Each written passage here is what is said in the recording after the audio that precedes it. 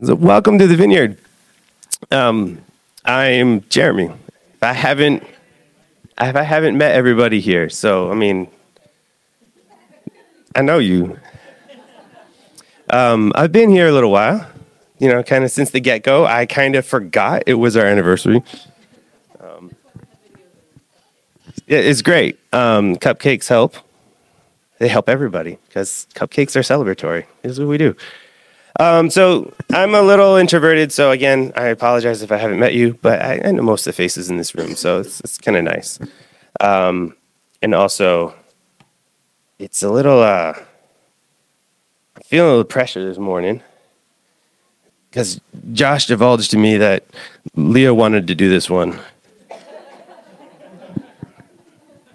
And now I'm sitting here like, ooh, high bars, guy.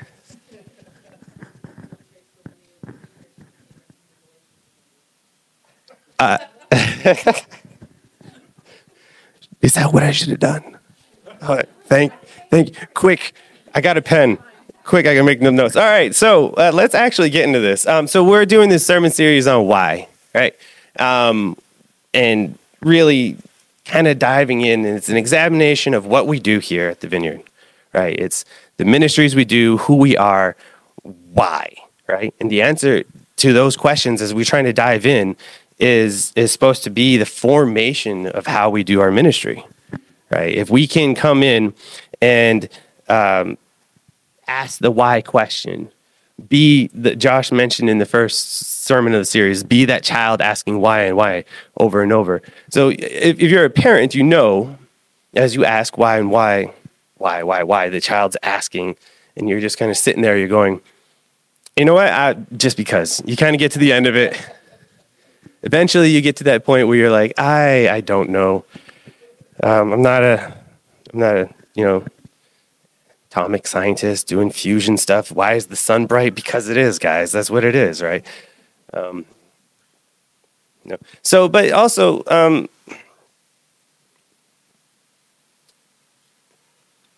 I'll go kind of a step past what Josh said. We should come to the end of ourselves. And when we ask this why about our ministry, and we should be arriving at God, right? If God, the Holy Spirit, Jesus should be the answer of what we're doing and why in every single part of our ministry. But the step further that I'll go is if we don't come to God, Jesus, or the Holy Spirit in our whys, that means that ministry needs to go or it needs to change or something, right? So that's the importance of this sermon series. We should have these sermons, as we do them, result in we do this because of Jesus. We do this because of God. And if we don't get to that answer, then we're left in this place where like, well, what are we doing with this ministry anyway? Like, this just needs to go. So in the first week, Josh said, why do we preach? Leah had, why are we Vineyard? And then Ethan followed up just last week with why we worship. And in each of these sermons, they kind of dive in, they peel back the layers of the onion. They did arrive at like, hey, we do this because the kingdom of God, because Jesus directed us to, or because the influence that it has on the people to lead them to Jesus, as with preaching. But this week, I'm teaching on why do we engage in foreign ministries? Or why foreign missions? And I kind of like, well, it's not really grammatically correct. And a simple answer actually really is because the Bible tells us to.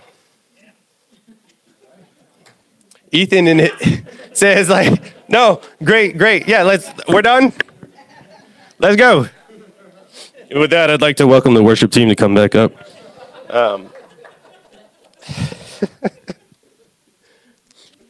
Before I really get into that, though, and I'm going to kind of hype on the whole sermon series a little bit more, I think why lends itself to other questions.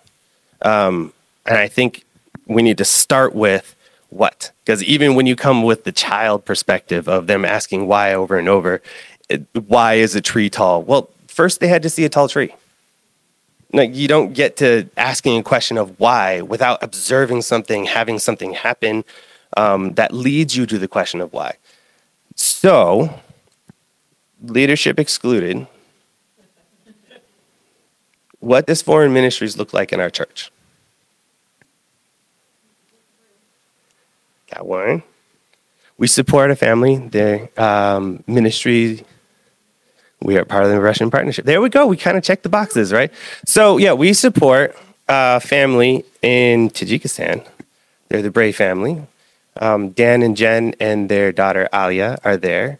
But their oldest of Asia and Elias are here in the U.S. But they grew up in missions, as in Asia was 2 or 3. Do you remember? Do you know? Something like that. I know the story where Asia was very young when they started. Elias was born into missions. So this is a family that is lived their life in missions. They are tied to this church through relationship, through the people they know here, and we support them. The other side, or the other thing we do, is the Russian partnership. And really, that is actually solely Josh and Leah. The rest of our congregation doesn't really get involved in that. They, at this point, I should say at this point, they run this whole organization. It's almost like almost a separate church. It's a conglomeration of churches, and they support other churches in Russia. There are 9 vineyard churches in Russia they support, as well as one independent church that's sort of friend of the vineyard there in Russia. And so it's a lot of responsibility on the Pavels because they have a whole lot of things to run with that. I'm flying through my notes, guys. So how, kind of answering that what question, now we need to ask why. So what do? We support other missionaries. We support other churches. Why do we do that? Right? We have to look at the Bible for this. I already said, hey, the Bible tells us to. So we need to go ahead and make sure we do that. But really, there aren't many verses, just very, very few verses that actually say, go do missions. Most of the things in the Bible kind of lead you to a narrative or a story that models that you should be doing this. But there isn't a, hey guys, you should go to another country and make sure that you preach the gospel there. And nothing actually literally says that except for one big important one I'm looking at you guys because I'm like, don't think I forgot. Don't think I forgot. I know you guys probably know exactly what I'm saying, but so with that being said, there being very few scriptures to reference, missions are actually everywhere in the Bible. They're first I'm going to say hey, there's this Old Testament narrative that we can look at with God's perspective, right? Genesis 1:1. God creates the heavens and the earth, right? God created all of this. His perspective is global. Right? And then you step into Genesis 1:28. God blessed them. This is where he's created humanity. Bless them, be fruitful, multiply, fill the earth. Again, he's got this global perspective, right? We're not focused here on the small things. God's focused on the big things. The entire plan comes together around the entire earth. In Genesis 12, when God is calling Abram, who later becomes Abraham, he will be a blessing to all the people through the earth, right? All the peoples on earth will be blessed through you, right? So as you can see, I'm kind of I'm flying through Genesis here, right? And when I say missions is everywhere in the Bible, I mean that there's so much here that I'm kind of having to summarize and fly through these things. And I'm going to try and paint this picture through some summary, a lot of sort of references off to other places. I'm kind of counting on you guys to know some of these stories. And if you don't, that's perfectly fine. I'm happy to fill you in. We can talk later. I'm happy to talk about like what the narrative of scripture is as it goes through from Old Testament to New Testament. But I just want to throw a caveat out there that if you don't know these stories, it's fine. I'm making some quick throw off references as I kind of fly through this because there's a lot to cover. But in that flying through things, the rest of Genesis has a lot of stories about the development of the people of God, them becoming their own nation, and eventually they lead into Exodus, where they're in Egypt, and they are captive. They are stuck, right? Egypt is a powerful nation at this point, right? In the area, they are the top dog, and they have their gods, right? And since they are a powerful nation, they're sitting here going, yeah, I guess check us out, guys. Our gods must be the real deal, right? So when God comes along and says, no, let my people go, through Moses, the whole story that goes with that, and the plagues that come are all about crushing Egypt in a way to show God's glory, right? In the entire story, there's this nugget. It's like, hey, but I have raised you up for this very purpose, that I might show you my power, that my name might be proclaimed in all the earth. So God is again saying, like, look at these things. Look at me. I am global. All the earth will know that I am God.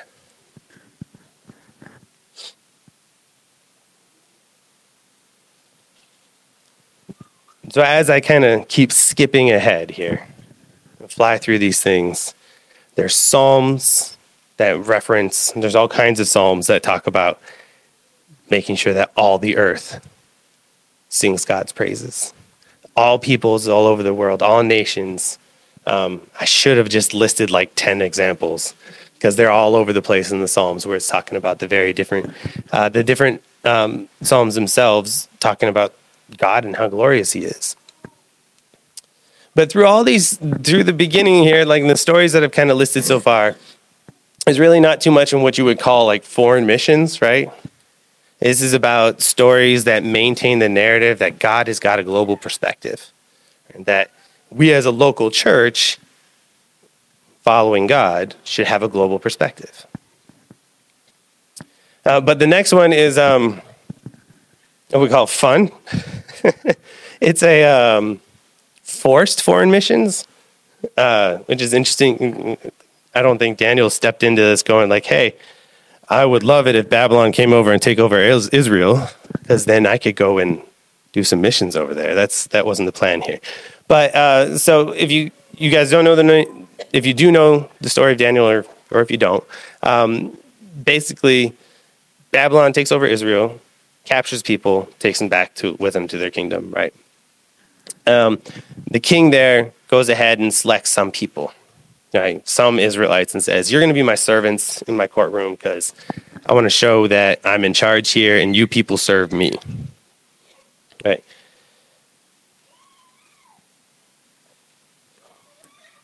And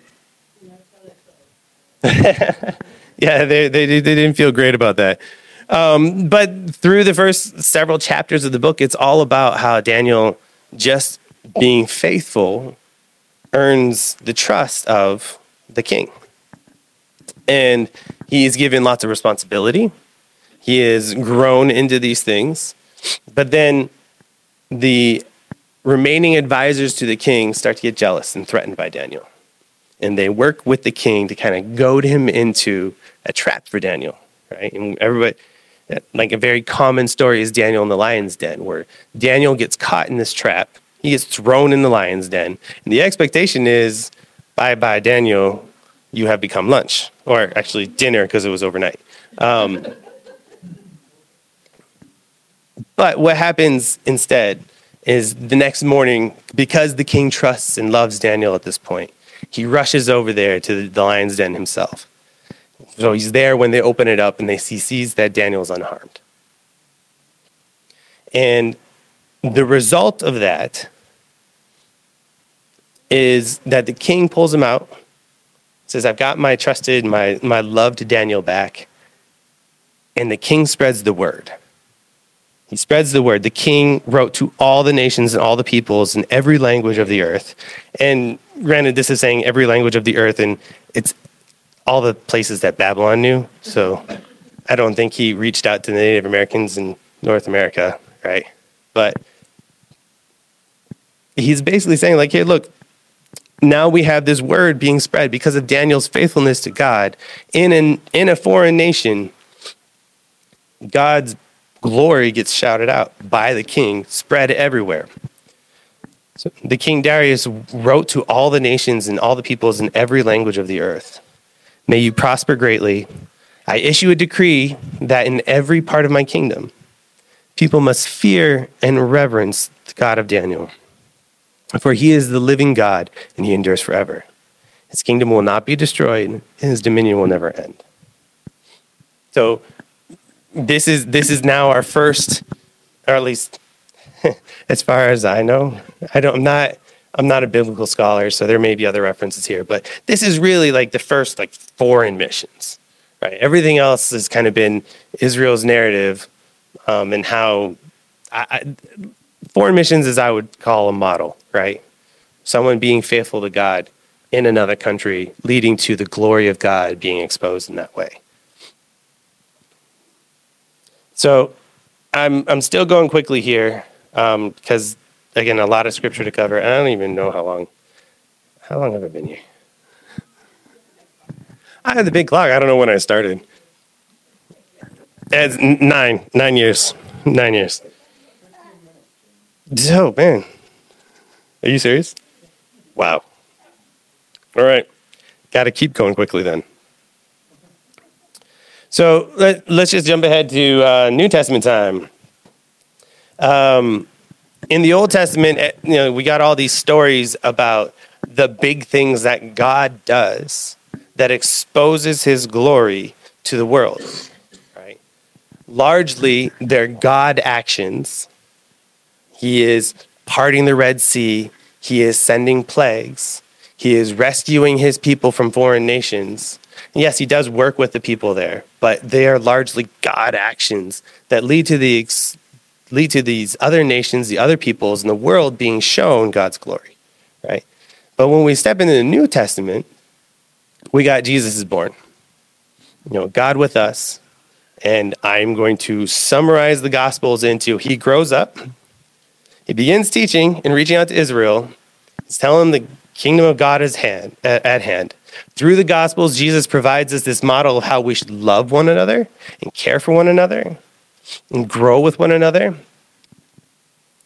But he also reminds us of God's global perspective. I keep saying everybody, but I don't want to count that everybody knows every scripture, right? But John 3:16 is a very common one, right? For God so loved the world. He didn't say God so loved Israel. God so loved the Jews.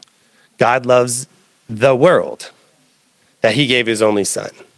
Jesus has been sent for the world. So Jesus is now reminding us of the global perspective of God, reminding the Jews that it's not just about you guys. I'm sure there was a lot more layers in there because Jesus got some pretty awesome sermon there. But this is a major thing. He says, like, his words are chosen carefully.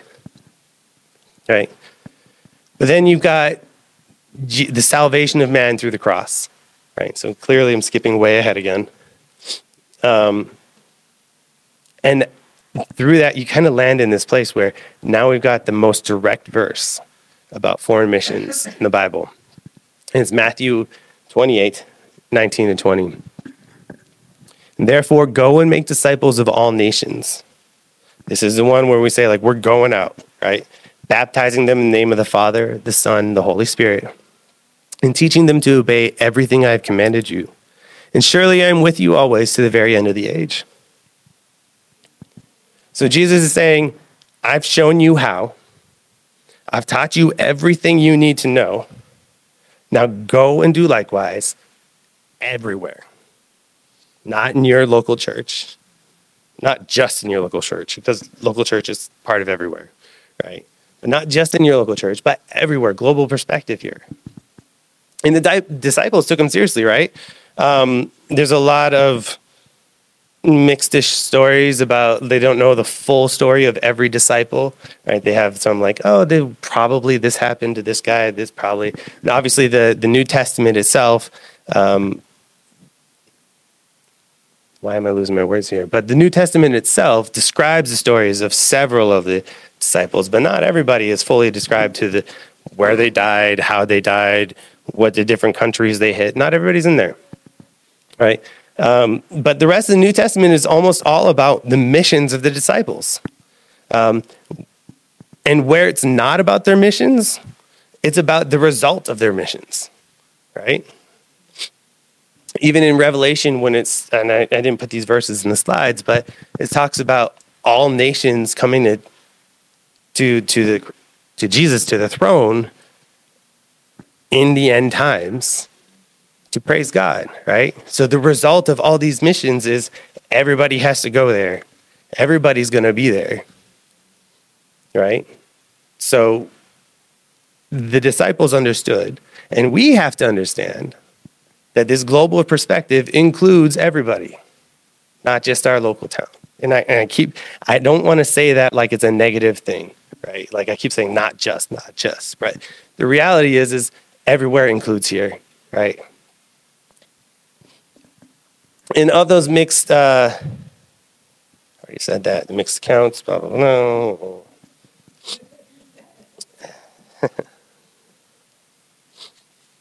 But the most famous missionary that is in the Bible is Paul, right? He wrote half our Bible, or half our New Testament, sorry, not half our Bible, or again, mixed accounts, but most likely was involved in the writing of half our New Testament, if I put all the asterisks and caveats on there, right? And his story starts where he is actually the Pharisee of Pharisees, and he's tearing down the church. He is originally called Saul.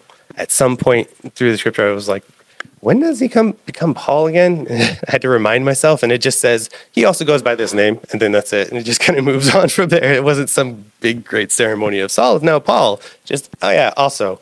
But he's done such a good job of persecuting, arresting, and breaking up the church in Jerusalem that he's got to spread his net and go some other places.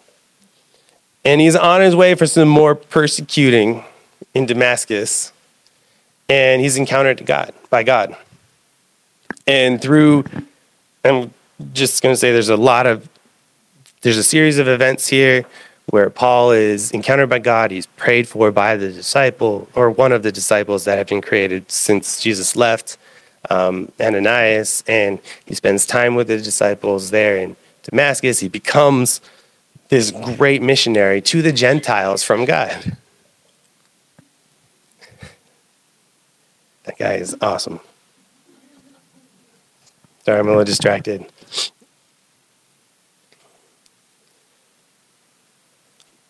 And so, even in the New Testament here, the New Testament kind of turns into this model of the people going out, the people becoming missionaries. The disciples are out and hitting all different kinds of nations so that they can preach the good news of God. And the disciples really become all these models of what foreign missions look like. Right, so we have many models at this point, right? We have this like one, well, it's kind of said multiple times. Go back one slide if you don't mind. The Great Commission is not just said in one place. It's repeated through Acts 2 and the end of Mark.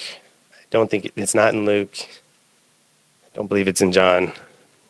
But it's repeated multiple times. The point is, it's basically the same story or the same words being told that we need to go out.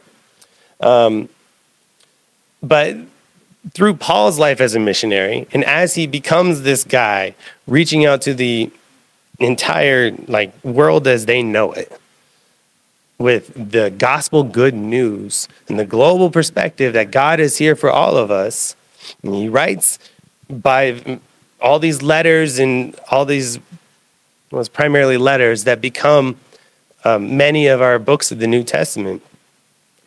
But he also has this part where he logics out, this is why we missions. This is why. This is important. And it's in Romans 10, 12 through 15. For there is no difference between the Jew and the Gentile. The same Lord is Lord of all and richly blesses all who call on him. For everyone who calls on the name of the Lord will be saved. And this is the part next where he's putting down the logic of this is important and here's why we must do missions. How then can they call on the one that they have not believed in? How can they believe in the one whom they have not heard? And how can they hear without someone preaching to them? And how can anyone preach unless they are sent? So following that backwards, people need to be sent so that they can preach, so that the people can hear, so that they can call on the name of the Lord and believe in him. That is why we have to do this. So Jesus, in the Great Commission, before he goes up to heaven in his ascension, says, you need to go do this. And Paul gives us a very concise, and here's why, right?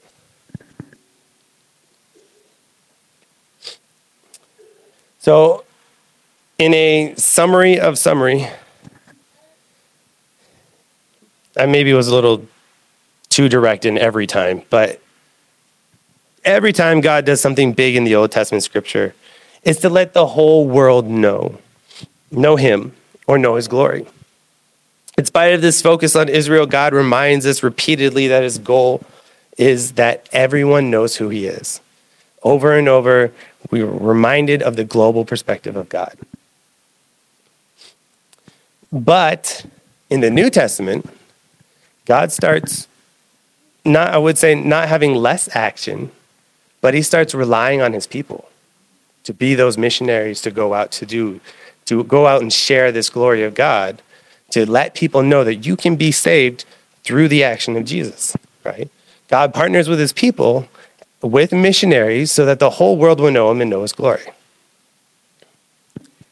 And God wants to do this thing with us.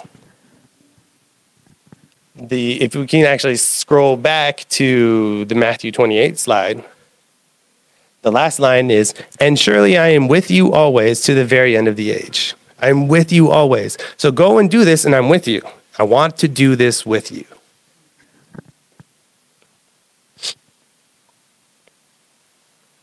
So I kind of was at this place when I hit this point that I was trying to, I had scattered thoughts. I'm reading stuff online. I'm reading Bible verses. I'm all over the place. I'm kind of scattered. I'm like, how do I kind of bring this home? And in my reading and researching and stuff, I came across, of course, N.T. Wright. And he had this lecture where he titled The Early Christians and the Mission of God. And in this lecture, he kind of captures a lot of my random scattered thoughts. And it was like, oh, great. He's so eloquent. This is great. I can just read what he said. And there's kind of I put two excerpts in here. It's kind of broken up into three sections, so it's a little bit easier to read. But missions mean different things to different people. And if we're to be true to the gospel and to scripture, mission itself must be shaped biblically, which means eschatologically. And if we're going to have a mission-shaped church, we need to have an eschatology-shaped mission. Not quite ready for the next one. Let's back up. All good. So eschatology, if you don't know, is, for lack of a better way of saying it, fancy word for end times theology. Right. So N.T. Wright here is saying that if you want to have a mission-shaped church, your church needs to have an end times focused mission, right? An eschatology-shaped mission, right? So in between these two excerpts, he actually talks about some common, what he would call incorrect eschatologies about the end times, what people believe that are common. I'm not going to go into them because I don't have time for all that. But since it's referenced in the next section, I wanted to make sure to kind of like, hey, non sequitur. There's these two things he talks about for just a second here, but that's not the focus here. So the next section here is that the biblical view over and against these two popular distortions is for new heavens and new earth joined together in a single whole. This is what the early Christians meant by new creation. To begin at the end, the final scene of the Bible is not one of saved souls going up to heaven, but of New Jerusalem coming down from heaven to earth. So the dwelling of God is with humans. And that was always the point. From Genesis 1 and 2 onwards, the purpose of creation was not to provide a moral training ground or examination center from which humans could, if they made the grade, ascend to a non-material heaven, but to create a heaven plus earth bipartite reality into which the Creator would himself come and be home together with his human family. That's right. If I'm to call back to Leah's sermon, but the now and the not yet of the kingdom. Missions, I think, if we look at what N.T. Wright is saying here, with the goal being a heaven plus earth reality into which the Creator would come home together with his human family, missions is the pivot point that makes the now and not yet just now. There's no more not yet. God is calling to his people to make the not yet go away, to make his kingdom come.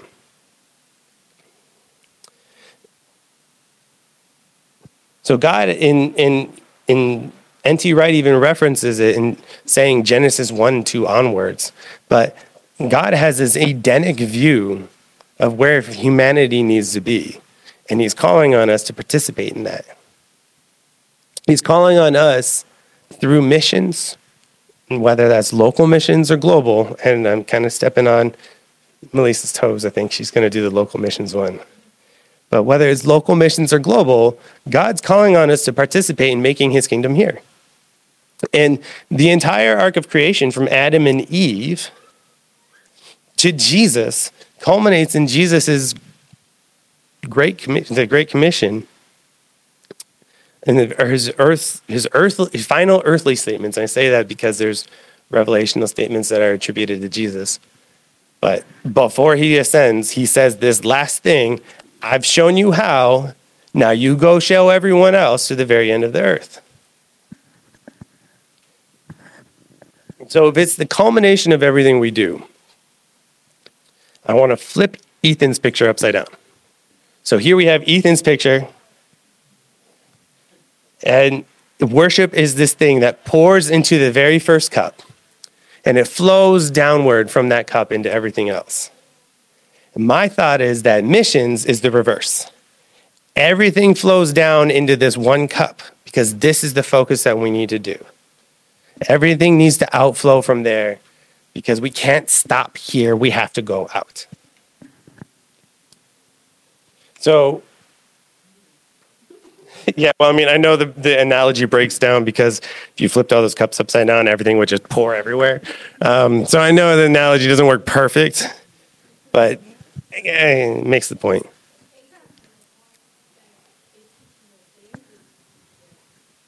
Yes, there's some goodness in that.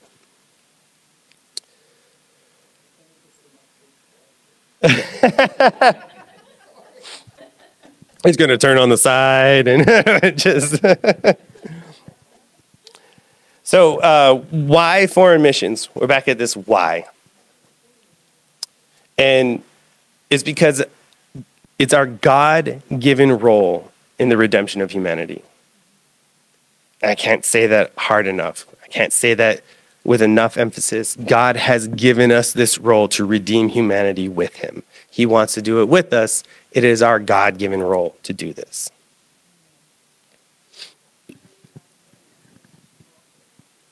Yes. As Leah just said, joining God in the reconciliation of all things. And every person on earth, every nation on earth needs to have the same option that Adam and Eve had in the garden. They were given the option to choose relationship with God or to choose not. And that option is love in and of itself, right? Can't have love if everything's robotic, if there's no choice. That option is, here's God, here's the good news. Do you choose to have that relationship with God or not? And we are given the role to go and do that. So there's one thing I like to do, and this is kind of as a closing thing. The one thing I like to do every time I preach, and I sneak it in here at the end, is bring out some rap lyrics. So I'm sneaking it in here at the end. This is my favorite rap group is Beautiful Eulogy, and this is their song called Exile Downstone. And we are in this world, not of it, not to be scared and to run from it. We shine a light in the darkness, and that's why he left us here. Calling out to all the exiles, the Lord will not forsake you. His kingdom can't be shaken. Hold strong, the end is near. We are the light of the world, so shine on. I don't have a beat. And Melissa's, yep, I'm with you. I can't do it. But also, this is the chorus, so it's actually sung. It's not rapped anyway. No. It's just not happening, guys.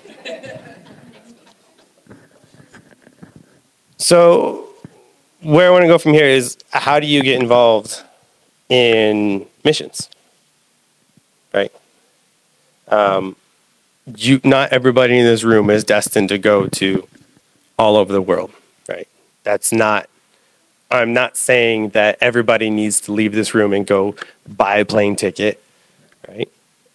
Because the reality is, I think that in that picture of the cups, some people serve to flow into others. Some people serve to enable others to do the best job that they can. In the way that we support the Braves, I don't think I would be much help to Dan if I flew out to Tajikistan right now. He's going to be, well, for one, he's not even there. He in a very Pauline kind of way, he's like, hey, I'm on a missions trip from my missions trip somewhere else, so I can't. I actually asked him to make a video here, like, hey, give us your why. You know, you're a real missionary. Why do you do this? Give us your why. And he's like, I'm not home. He's going to speak in July. You can get more why on foreign missions in July. What's that? Yeah, there we go, by accident. I rhymed. So where do we go from there, right? So what I'm saying is, I don't think everybody here needs to be a missionary. I think we need to support our missionaries who are called to do that kind of work, right? If you are called to that work, if you are like itching to go somewhere, then we can be that church that sends you. We'll figure it out. Josh and Leah know a lot of things. They're smart people. I'm going to be like, hey, guys, you guys got this. Right? Yes. Hey, buddy. So now I have to do this, guys. Come here, bud.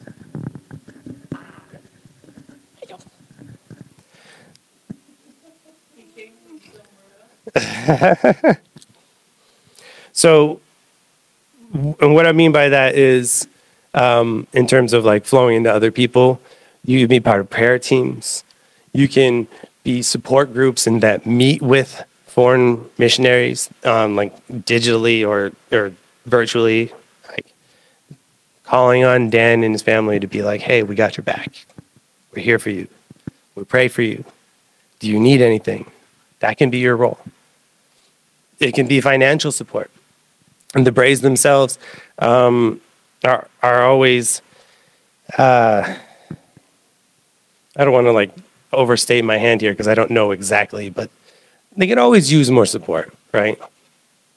They can use more financial support. That's something that we can do. Or you can help by giving to the Russian partnership. that Josh and Leah lead. They're working on things to try and get a meetup with the Russian partnership later is it later this year?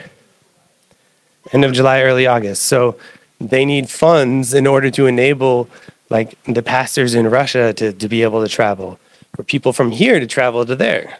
And so supporting that ministry, supporting that foreign missions component of where the Russian partnership is here to support those other churches in a foreign nation, and to tie in directly into foreign ministry. But for now, jumping into missions, jumping into ministry time, I should say. Yeah, buddy. We can pray. We can pray with you. If you are like, I've never done a call for missionaries. Like, this is a weird spot for me. But if somebody is here going like itching in their seat, like I need to do something, we can enable a missionary from this church. We can help you. I would happily pray with you. But like any other week, we can pray for you. We can pray for you about anything. We can pray for healing. We can come along beside you if you need that.